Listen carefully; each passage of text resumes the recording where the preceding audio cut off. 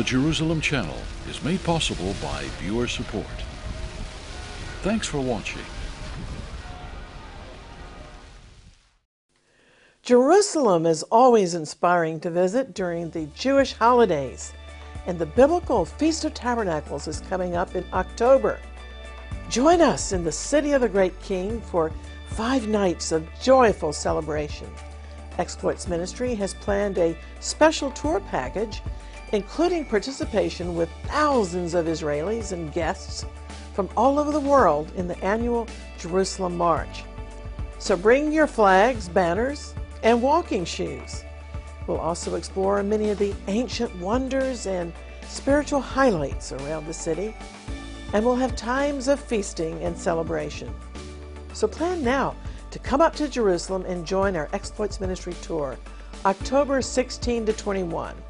For details, visit our website, jerusalemchannel.tv.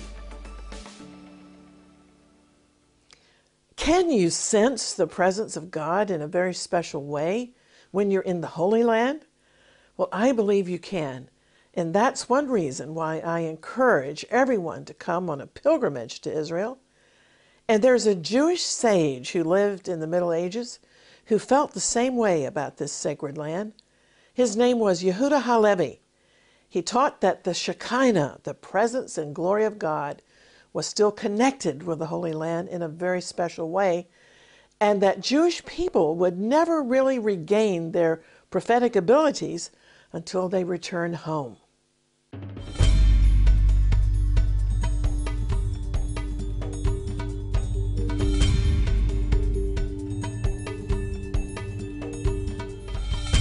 Shalom, I'm Christine Darg, the medieval poet and philosopher Yehuda HaLevi, who lived in Spain during the Muslim occupation of the Middle Ages, is considered one of the greatest Hebrew poets because of the beauty of his hymns and also because his life's vision was making Aliyah, returning to Zion.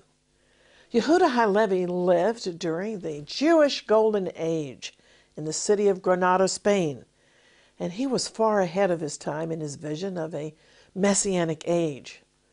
Like many of today's Orthodox Jews, he had a burning desire for Messianic redemption. Although he lived centuries before the modern state of Israel was miraculously reborn, Yehuda HaLevi's yearning for Zion is immortalized in the popular song Jerusalem of Gold, which has become something like Israel's second national anthem. The song is so beloved in Israel that it's considered an alternative to the national anthem, Hatikva, the Hope. Well, in Granada, Spain, situated at the foot of the snow-capped Sierra Nevada mountains, Yehuda HaLevi refused to become assimilated, although at that time the Jews had their own state that peacefully coexisted with the Islamic Moors. Wandering through the streets and cosmos of the Andalusian cities like Granada, today's visitor may wonder what these cities were like over 900 years ago, when sizable Jewish populations walked the picturesque streets. Granada was the main center of Jewish literary and intellectual life, but the apparent good life in Spain was no promised land to Yehuda HaLevi, since to him, God was absent. You see, some spiritual people are much more attuned than others to the atmospheric presence or absence of God in a place. And although God's Shekinah presence appeared to be missing from the Holy Land, in truth, Yehuda HaLevi strongly believed that God's presence could still be sensed in the land of Israel.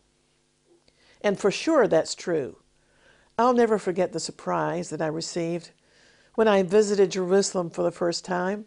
I was amazed how the presence of God permeates the atmosphere, even in places that most people think would be secular.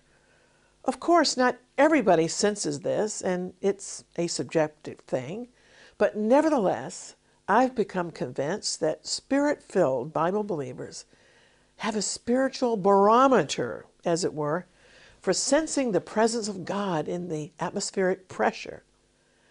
Well, Yehuda Halevi knew he had to leave Spain and get back to Zion, where God's presence still lingered. He longed even to taste the dust of Zion. So he begged God somehow to be transported on eagle's wings, to see what his heart was telling him. And the stronger his yearning became for Zion, the more he realized that the Garden of Spain was actually a desert. It held no attraction for him. And at the same time, he realized that Zion's desert was a garden that held everything that he longed for. And as happens with so many people who are called by God to leave the land of their birth, he wrote with brave honesty that he feared and trembled with tears to leave Spain, but he placed his spirit in the hand of the winds to be carried to the east. The sage wasn't oblivious to the glories of the Golden Age in Spain, but they had simply lost their hold on him. With true missionary vision, Yehuda Halevi wrote that it's a light thing to leave all the good things of Spain in order to behold the dust of the desolate sanctuary.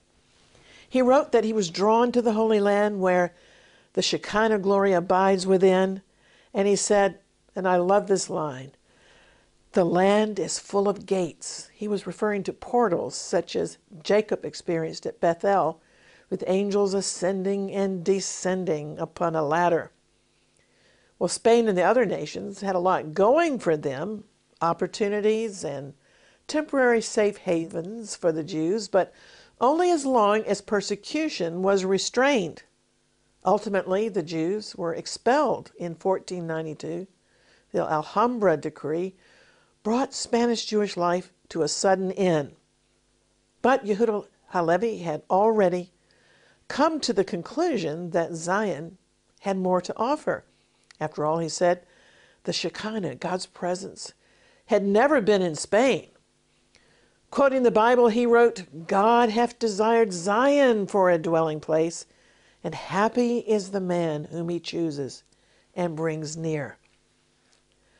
Well, Yehuda's mentor in Granada had been the famous Moses ibn Ezra, the writer of penitential prayers. And many of Ibn Ezra's more than 200 sacred compositions are found in the traditional Jewish prayer books for the high holy days. His poems of repentance are known as shlichot in Hebrew.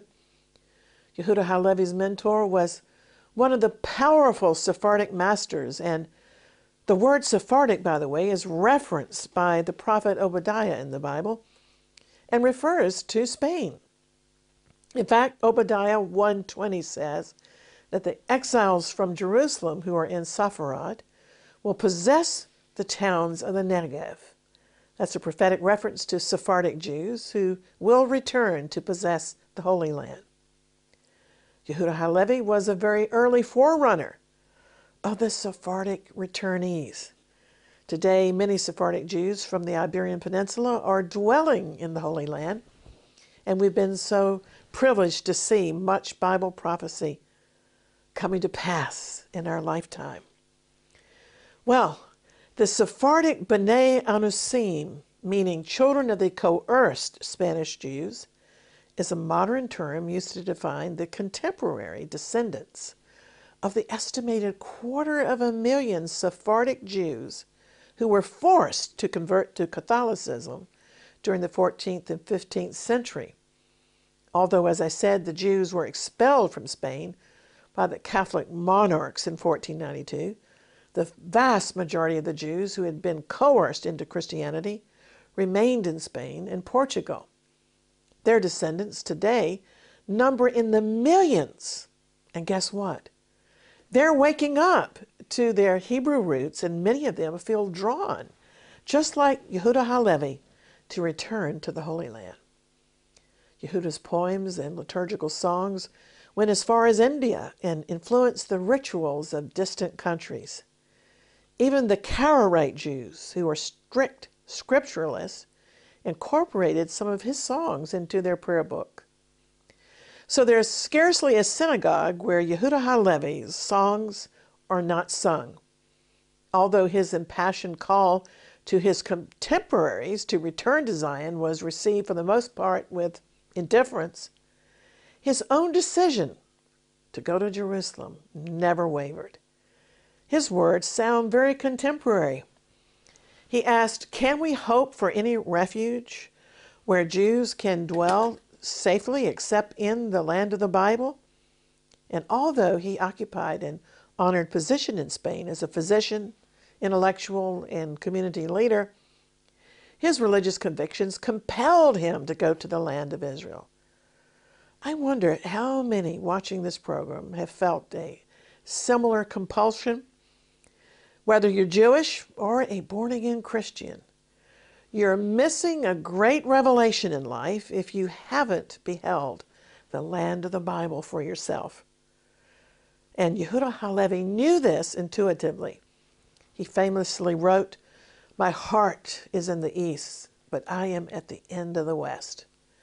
So, rejecting Granada's Jewish-Arab hybrid culture, he departed for Israel in the year 1140, visiting Alexandria and Cairo along the way, but refusing to tarry in Egypt. Eventually, he made it to Zion. It was the burning dream that had kept him alive. But he died shortly after arriving in 1141 in the Promised Land, which at that time was called the Crusader Kingdom of Jerusalem. So was all of his effort in vain to die just upon arrival? I don't think so. Even today, there are streets named in his honor, both in the Jewish quarter of Jerusalem's Old City and also in the city of Tel Aviv. You see, Yehuda Halevi achieved his goal and inspired many others through the centuries. In his writings, he had expressed strong desire just to breathe the air of the Holy Land, to walk barefoot amongst her desolate ruins, in the paths of God's ark, where once the temples had stood and where the cherubim had dwelt. He wanted his tears to fall like the dew of Hermon upon Jerusalem's holy hill. And admirably, he yearned to pour out his soul in the same place where the Spirit of God was outpoured upon his people. In his poignant poem to Jerusalem, Yehuda Halevi wrote, "From the western coast my desire burns toward thee. Pity and tenderness burst within me, remembering thy former glories, thy temple, now broken stones. I wish I could fly to thee on wings of an eagle and mingle my tears with thy dust. I have sought thee, love, though the king is not there. And instead of Gilead's balm, snakes and scorpions, let me fall on thy broken stones and tenderly kiss them. The taste of thy dust will be sweeter than honey."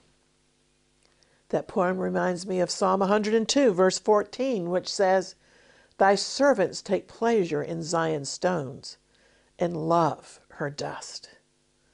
Well, undoubtedly, Yehuda Halevi is said to have been the first thinker to propose a systematic, comprehensive philosophy of the land of Israel.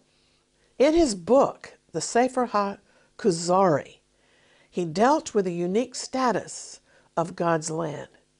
One of his book's main themes was the absence of prophecy in the diaspora, the nations where the Jews were dispersed. He mourned the lack of powerful prophecy as it was known in biblical times. He contended that a Jewish person can only become a prophet when connected with the land of the Bible. However, he believed that a remnant of the prophet's powers of illumination remained upon the Jews in the form of inspiration. And he believed that each Jewish soul has the ability to manifest prophetic insight. And I agree. I've certainly noticed inherent inspirational insights in my interactions with Jewish people, as well as with their half-brothers, the Arabs. So many of them, Jews and Arabs, possess a poetic and prophetic turn of phrases. I believe Yehuda Halevi's assessment was true about prophetic inspiration remaining upon the Jewish people at large.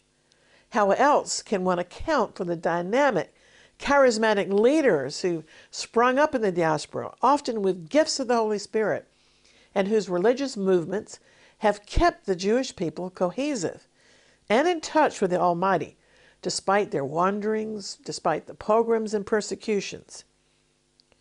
Although Yehuda Halevi decried the loss of the prophetic gift, nevertheless, the early Zionists treated his poems and hymns like sacred prophecies.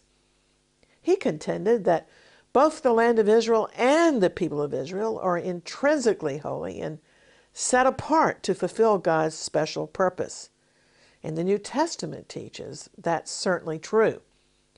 God is far from finished with Israel. He's determined to restore their kingdom in the last days when Jesus returns to sit on the throne of his ancestral father, King David. Yehuda Halevi said that the Jewish people are endowed, because of their righteous ancestors, with a special eternal nature, setting them apart from other nations. And the Apostle Paul said the same thing in Romans 11:28, that as far as election is concerned, they are beloved on account of the patriarchs. Like so many Jews living in Western nations today, Yehuda Halevi doubted the future security of the Jewish people in the diaspora. He arrived at the conviction, shared by many religious Jews today, that true fulfillment is possible only in the presence of the God of Israel, which he believed, of course, was most palpable in the land of Israel. Even though he lived in the golden age of Sephardic Judaism, nevertheless, Yehuda Halevi sensed then what's happening again now. He foresaw political fanaticism emerging in the nations, and he believed that a peaceful Jewish life was only possible in the land of Israel. And isn't that the conclusion of many Jewish people in the West right now? Persecution, uneasiness in the nations is sending them home. Well, Yehuda Halevi died a seemingly untimely death, but his legacy became far-reaching. The text of the Jewish national anthem, Hatikva, meaning the hope, basically contains sentiments expressed centuries earlier by Yehuda Halevi. Hatikva was written by an immigrant named Naphtali Ember, and the official text is relatively short. In fact, it's only a single complex sentence saying, as long as within the heart the Jewish soul yearns towards the ends of the east, and eye still gazes towards Zion, our hope is not yet lost. The hope, 2,000 years old, to be a free nation in our land, the land of Zion and Yerushalayim, Jerusalem. The phrase, our hope is not yet lost, is a biblical allusion to Ezekiel's vision of the dry bones in Ezekiel 37:11, a verse which says, behold, they say, our bones are dried up, and our hope is lost. We are cut off from being a nation, describing the despair of the Jewish people in exile and the Holocaust. But God promises to redeem them, to open their graves, and to lead them back to the land of Israel. And by the grace of God, Yehuda Halevi knew in the Middle Ages that the Jewish hope wasn't finished, that the sanctuary would not remain desolate forever. He nourished that hope to return to the land of his fathers, to the city where David had lived. So now listen to this. One of his poems, Yehuda Halevi, also wrote this. He asked, Zion, do you ask if the captives are at peace? I cry out like the jackals when I think of the captives' grief. I dream of the end of their captivity. I am like a harp for your songs. Well, those immortal words, I am like a harp for your songs, were included in the now famous Israeli song, Yerushalayim Shel Zahav, Jerusalem of Gold, written in 1967 by Naomi Shemer.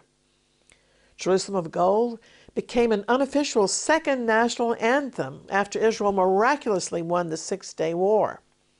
Yehuda Halevi had said he was like a harp for Zion's songs, and the author of Jerusalem of Gold put his metaphor into her lyrics. using the word kinor. She wrote in Hebrew, Ani kinor, I am a harp, for all of Zion's songs. The kinor was an ancient Israelite musical instrument mentioned in the Bible, generally translated as harp or lyre. Its imagery is associated with the type of harp played by King David. And kinor has subsequently come to mean violin in modern Hebrew. Many of the lyrics of Yerushalayim Shel Zahav, Jerusalem of Gold, refer to deep yearning for Zion. Naomi Shemer's lyrics are laced with mournful biblical references to Jerusalem's destruction and the exile of the Jewish people. Her aim was to weave together both biblical references and traditional Jewish poetry. For example, in the first stanza, the city that sits alone is lifted from the opening verse of the book of Lamentations. And the phrase, if I forget thee, Jerusalem, is a quote from Psalm 137. At the time her song was first written, the old city of Jerusalem was still under Jordanian occupation. Jews had been banned from the old city in East Jerusalem, becoming refugees, losing their homes and possessions, and many holy sites were desecrated, destroyed, or damaged during that period. But only 3 weeks after the song was published, the Six-Day War began, and the tune became a morale-boosting battle cry of the army. Shemer herself had sung it for the troops before the war like an elegy, because no one at that time was able to visit the Temple Mount in the Old City. But on June 5th, 1967, only 3 weeks after the song was published, the Six-Day War began, and the lyrics would soon need to be updated. On the third day of the war, June 7th, Israeli paratroopers regained the Temple Mount, and the song Jerusalem of Gold burst from their lips. The song was just a natural expression of 2,000 years of yearning for that moment. They had finally recaptured the heart of Zion. Although the State of Israel was officially reestablished in 1948, the moment that Jewish sovereignty was regained in Jerusalem, that was the moment that Israelis believed they were finally home. So after the reunification of Jerusalem, songwriter Naomi Shemer felt that her ballad required additional words. She wrote a new ending, turning the hymn into a song of triumph. Shemer added a verse about Jerusalem's reunification. The new words countered the haunting phrases of lamentation in the former verses. Now she wrote about a ram's horn calling out on the Temple Mount, and this referred to actual events of June the 7th, 1967, when the army's rabbi, Shlomo Goren, blew his shofar. In fact, Rabbi Goren was on the scene during the recapture of East Jerusalem on the 7th of June. He gave an emotional prayer of thanksgiving, famously broadcast live to the entire nation. Blowing a shofar and carrying a Torah scroll, Rabbi Goren held the first Jewish prayer session at the Western Wall since 1948.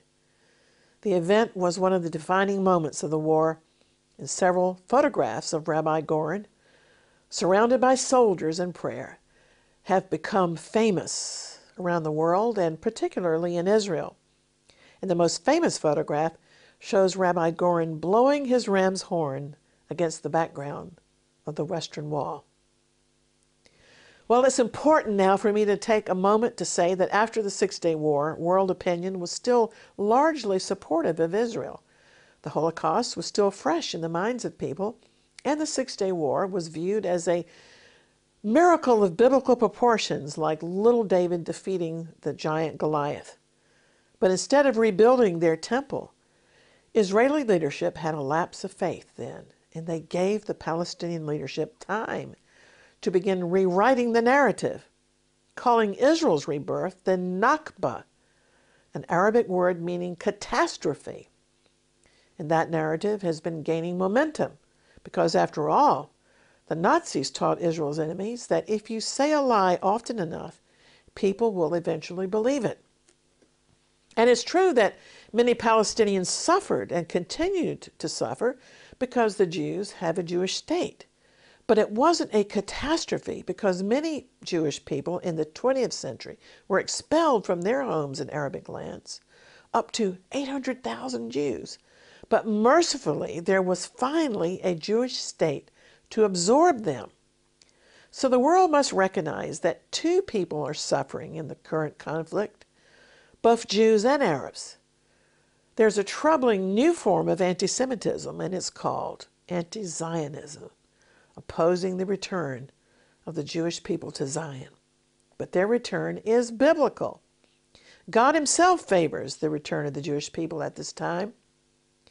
The whole scenario in the Middle East reminds me of Jesus' parable of the returning prodigal son. So it requires much grace, patience, and ultimately revelation from the Spirit of God for the Arabs to welcome home their brothers, the Jews. And it requires Israelis being careful to administer justice towards their Arab brethren. Nevertheless, the movement of Zionism has an end-time momentum that no politician and no terrorist can stop. Even Satan will try to destroy Israel again and again, but he will fail because of the return of King Messiah, the Lion of the tribe of Judah, Jesus, Yeshua. As Revelation 5:5 proclaims, the Lion from the tribe of Judah, the root of David, has already won the victory, and he's already prophetically emblazoned on the flag of Jerusalem. He will soon return to rule this world that needs him so desperately. So in the meantime, I want to encourage anybody watching or listening to this to sing the songs of Zion like Yehuda Halevi did long ago. Songs of Zion express the yearning of the Jewish people to see with their natural eyes the hill of Zion and the city of Jerusalem once again shining in all its former glory. Also, one of my very favorites, Psalm 84 in verse 5, tells us that a blessed individual has the highways to Zion in his or her heart. And those on the highways to Zion make the valley of weeping a spring. That psalm says that we're going to go from strength to strength. So today, I want to invite those who have a desire to visit the Holy Land at least once to dare to come with us on our special Insiders Tours. For anybody who has a longing to walk in the footsteps of the prophets and the Lord Jesus, I want to borrow a prayer from Yehuda Halevi. And he prayed, "Oh, be a help unto the servant who has faith and who hastens to behold the places of thy wonder." Amen. And I want to emphasize hasten, because coming with us is not something to put off indefinitely. And I also encourage people to bring their children, because just walking this land makes a deep impression on young people's souls. And in the meantime, I want to encourage all of you that our videos for your strengthening and edification are available 24 hours a day at our website, exploits.tv. Our teachings are available to strengthen your faith, and you can also click online to receive our free color magazine, Exploits, based upon Daniel 11:32. That verse declares that the people who know their God will be strong and take action, carrying out exploits. In other words, we're going to accomplish the works of the Lord in our generation. You'll also find details of our life-changing Holy Land tours and prayer conferences at our website. We lead those tours to Israel at least 3 times a year, and they're so much fun and life-changing. So let's stay in touch through the social media, and don't forget to invite your friends to watch our programs and to download our Jerusalem Channel app. And so until next time, always contending for the faith and praying earnestly for the peace of Jerusalem, I'm Christine Darg. Shalom and Maranatha.